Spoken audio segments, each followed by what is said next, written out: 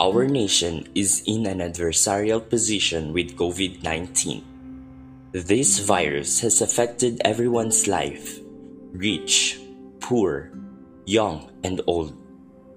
I would like to express my utmost gratitude to our frontliners, to our doctors, nurses, health workers, janitors, bank personnel, public workers, volunteers, and many others.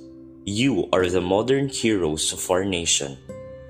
Your devotion and diligence in upholding your duties and responsibilities are indeed keeping this nation safe and sound. This is a big debt of gratitude we owe from you, so big that even in our whole life, we'd never be able to reciprocate it. You are not alone in this fight. We are with you. For us to triumph in this fight, we must fortify our unity and as well forge the swords of our hearts.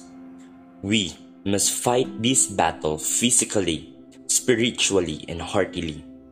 Always remember that in our own little ways, we can be a refuge to our countrymen who are in need. Hence, we are showing you the products of our efforts in covering songs, making art pieces like poems, stickers, posters, and many others to raise funds to help the janitors and laundry women in our campus who are at this time jobless. As early as now, I'd like to say thank you very much for your big heart.